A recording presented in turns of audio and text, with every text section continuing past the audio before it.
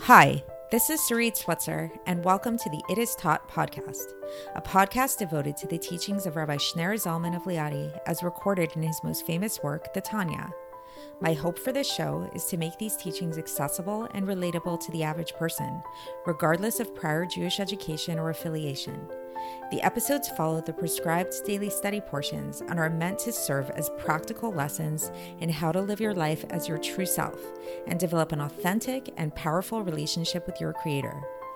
I have personally experienced the effects the study of this work has had on me, and I'm excited to share what I can of this knowledge with you. So please join me on this journey of learning, self-growth, and connection with your source.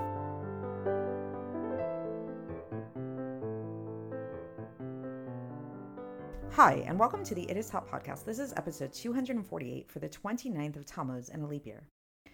Do you ever have the experience with somebody very close to you in your life where you feel so connected to them that there's almost like this psychic bond between you two? You know them so well that you know when they're feeling uncomfortable, you know when they're really happy, you can kind of just really sense you're so connected to them. How does this happen? What is this all about? Sometimes people feel this experience with people that they've never met, but that's usually a little bit delusional because these are people that you never really met. But and often people end up getting disappointed, this idea of love at first sight or whatever, where you meet somebody for the first time and you feel this instant connection with them. I mean, that's a discussion maybe for another time as to, is there something really there or not with that? But this is more, I'm talking about something that's a little bit more substantial, a little bit more grounded. Maybe people in your family, maybe your spouse, maybe a very good friend of yours or something like that, that you really feel this very deep connection with so much that you guys really get each other. How does this happen? So it happens through time, right? It happens through time, getting to know each other, really learning more about one another, all of that. So if you think about it, really, where it comes from is the mind. These feelings of attachment, this connection that you have, these emotional connections really starts and begins in the mind. And that's what we're going to be talking about today. But in this case, instead of talking about another person, we're actually going to be talking about God. And we're going to be talking about how we can generate this feeling of connection and attachment to God. And in reference to everything we've been studying in Tanya, to give us some technical terms to this is what we refer to as tshuva ilah, the supernal form of tshuva, the higher form of tshuva. And this is actually going to answer a question that sort of comes up, if you've been paying attention, where previously in this Igeres Tshuva, specifically in chapter 4, then it spoke about this idea of supernal tshuva and how it relates to the first two letters of the Yud Kei Vav Kei, like the Yud and the Hey, and about returning that second Hey to its higher source. But then in yesterday's episode, if you recall, and go back and review if you need to, we spoke about this higher level of tshuva, and it seemed to relate to the Vav, actually, where we talked about this idea where we were returning, the lower tshuva was returning the lower Hey back to its source, and then we were able to ascend up to the Vav, going kind of backwards in an upward motion through that Yud Kei Vav Kei. So how do we reconcile these two things? So today we're going to learn about that if you remember, in that structure of the Yud Kei Vav Kei, the Yud and the Hey correspond to the intellect of God, and the Vav corresponds to the emotions, and then that lower Hey corresponds to action. And so so there's a connection. So what's the connection between the Vav and the two higher letters, the Yud and the Hey? As we'll learn today, that there's actually a connection between the intellect and the emotions, and that the emotions are actually born of intellect. So just like we were talking about this idea of psychic connection, having a psychic connection with somebody, when you know them so well, that really actually relates to the mind. So it might feel like an emotional thing, you feel this emotional connection with them, but it actually is very much connected with the mind. So that's similar with God, is that if we want to connect with God, if we want to feel this really strong connection with God in a very intense, deep way, and if we want that actually to manifest in our actions as well, and have that our actions be fueled with that emotional connection with God, it actually starts in the mind. It starts through meditation and contemplation and through learning Torah. And this is why, if you remember from yesterday, we started talking about this idea that what is tshuva ilah, what is supernal tshuva. It's actually all about studying Torah. It's all about using the mind to study Torah. And today we're going to take that further, and we're going to talk about how this study of Torah, the reason why it's so powerful and so essential to this aspect of supernal tshuva, is because it gives birth to emotions. So let's get into the text and see how the Alter Rebbe breaks all of this down. And for context, we're going to be learning the entirety of chapter 9 today, Abigeres Tshuva. So here we go. So the Alter Rebbe begins, and he says that the explanation of the idea, as it is written in the Zohar and in the Tikkun Zohar in many different places, that Bina, which is that intellectual contemplation and understanding, this is tshuva ilah, this is supernal tshuva. So what does this mean? And we see, and then the Alter Rebbe brings a quote that to kind of relate to this. This is from Devarim, chapter 22, verse 6, where it says, "V'ha'em ulvetzet ala efochim," which literally means the mother crouching over the chicks. So what is this? The mother is Bina. Bina is often referred to as mother, and the chicks is the offspring of the mother, right? Of the bird. And so what are the offspring of Bina? The offspring of Bina is love and fear of God. It's the emotions. So meaning to say, so what does this mean practically speaking? It means that through meditating upon the greatness of God with true, like hamakas ladas, it's called, like through really deepening one's knowledge and thought, this will birth from the spirit of his Bina the love and fear, intellectual love and fear, that is based on rationality. So it's like we rationally think about, we use our mind and we use our reason to come to an understanding of God, and this will lead us to feel a feeling of love and fear of God. And this is also, and then the Alter Rebbe brings another citation for this here to support this, which is from Devarim, chapter 30, verse 20, where it says, "La'ava et Hashem Elokecha." So to love the Lord your God. Why? Ki hu chayecha, because He's your life. So meaning to say that it's like a very reasoned love of God. It's that we're loving God for a reason. We're loving God out of intellect. And so meaning that we're not going to be content, a person's not going to be content just with like a latent, like the innate natural love that we all have, because we spoke about this. This is going back to the first part of Tanya, of Sefer Shel Beinonim. So that was like in our first season of this podcast. We talked all about that, how there's different types of love and fear of God, and that how a certain type of love and fear of God is innate. It's something that we all have and we don't have to work for. So while that's great, it's really nice that we all have this like innate love of God, but it's great.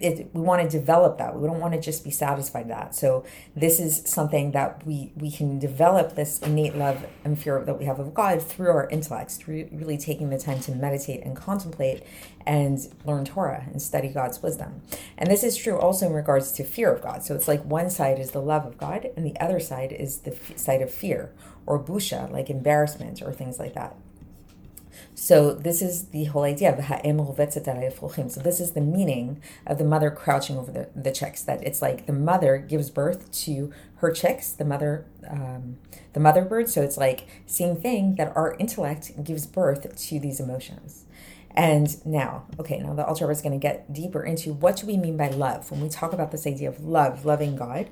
So love is really this idea of spirit cleaving to spirit. As it says, and this is from Shir HaShirim, chapter 1, verse 2, which is like this kind of like a love song to God. It's a very filled with a lot of romantic imagery, and but it's all really a metaphor for our love of God. It says, Yashkeni minishikot pihu v'gomer, which means He kisses me with the kisses of His mouth. So it's this idea of a kiss. There's something about a kiss that really, think about it, romantic movies, they always show like how do people fall in love? It's like they're kissing, right? And so what is this about? is why a kiss? Why is a kiss so expressive of love? And so this is because, so now to understand this, we can look at another quote. This is from Devarim, chapter 6, verse 5, where it says, V'chol nafshecha, with the entirety of your soul. So what do we mean with the entirety of your soul? So this is something we say actually in the Shema when we're talking about our love of God, that you should love God with all of your soul, which is all the parts of our soul, meaning that it's the entirety of our soul, whether we're talking about the intellect of the soul or the midos of the soul or their garments, the soul's garments, which is again something we spoke about at length in Sefer Shel Beinonim, the machshava, dibur, and maaseh, like the thought, speech, and action, which are the garments of the soul, to be able to cleave to God.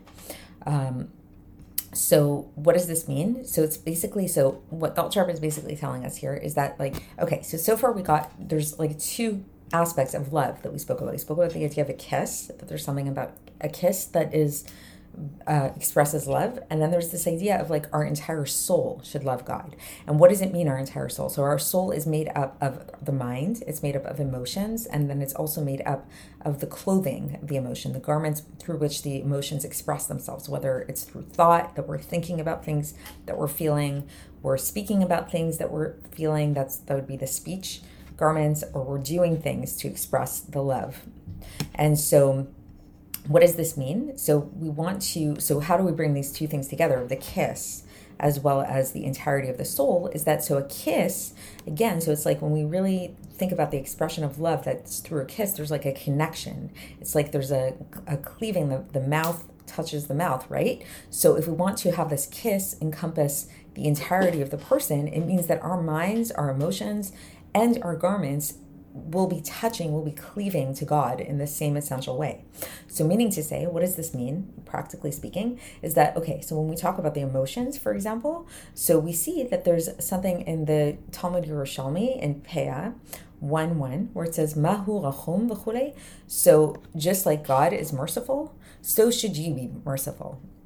So meaning that we should sort of like imitate God's emotion, so that if we feel in the way that God feels, this is a way of connecting to God. It's like kind of like this synchronicity, you know?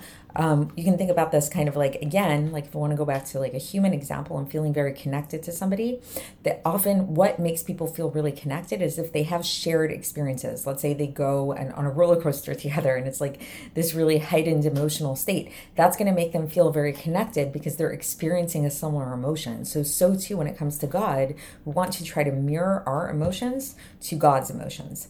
And then also not only in terms of emotions, but also our minds, our intellect. So if we want to really occupy our minds with godly things. So this is the idea of studying Torah, right? This is the idea of Torah, because we know that Torah michochma nafka. This is from the Zohar, the first part of the Zohar, page 85a, where it's like, basically it's this idea that the Torah comes from God's chochmah.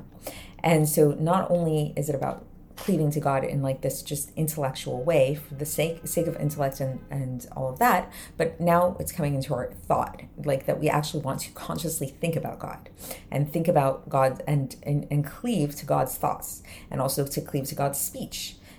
Meaning to say, what is God's speech? God, this is halacha, says the Alter Rebbe, and this is this is cited from the Gemara in Masechet Shabbos, page 138b.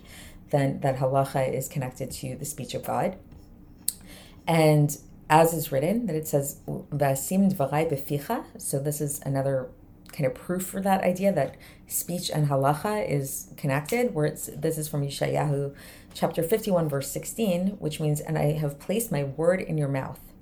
And then the Alter Rebbe goes on and he brings another citation a little bit further on in Yeshayahu, and this is from Yeshayahu chapter 59, verse 12, where it says, Udvarai asher samti beficha, the words that I have placed in your mouth. So there's this idea of like this, Hashem placed these words in our mouth, meaning that he like dictated to us, and that's the idea of halacha, right? And then what about action? So action is another way that we want to cleave to God, that we want to mimic God, imitate God. And this is through giving tzedakah. This is giving charity in order to vivify the spirit of the downfallen. As it says, so, and this is from Shmot, chapter 20, verse 11, where it says, that it took that meaning that God created the world in 6 days.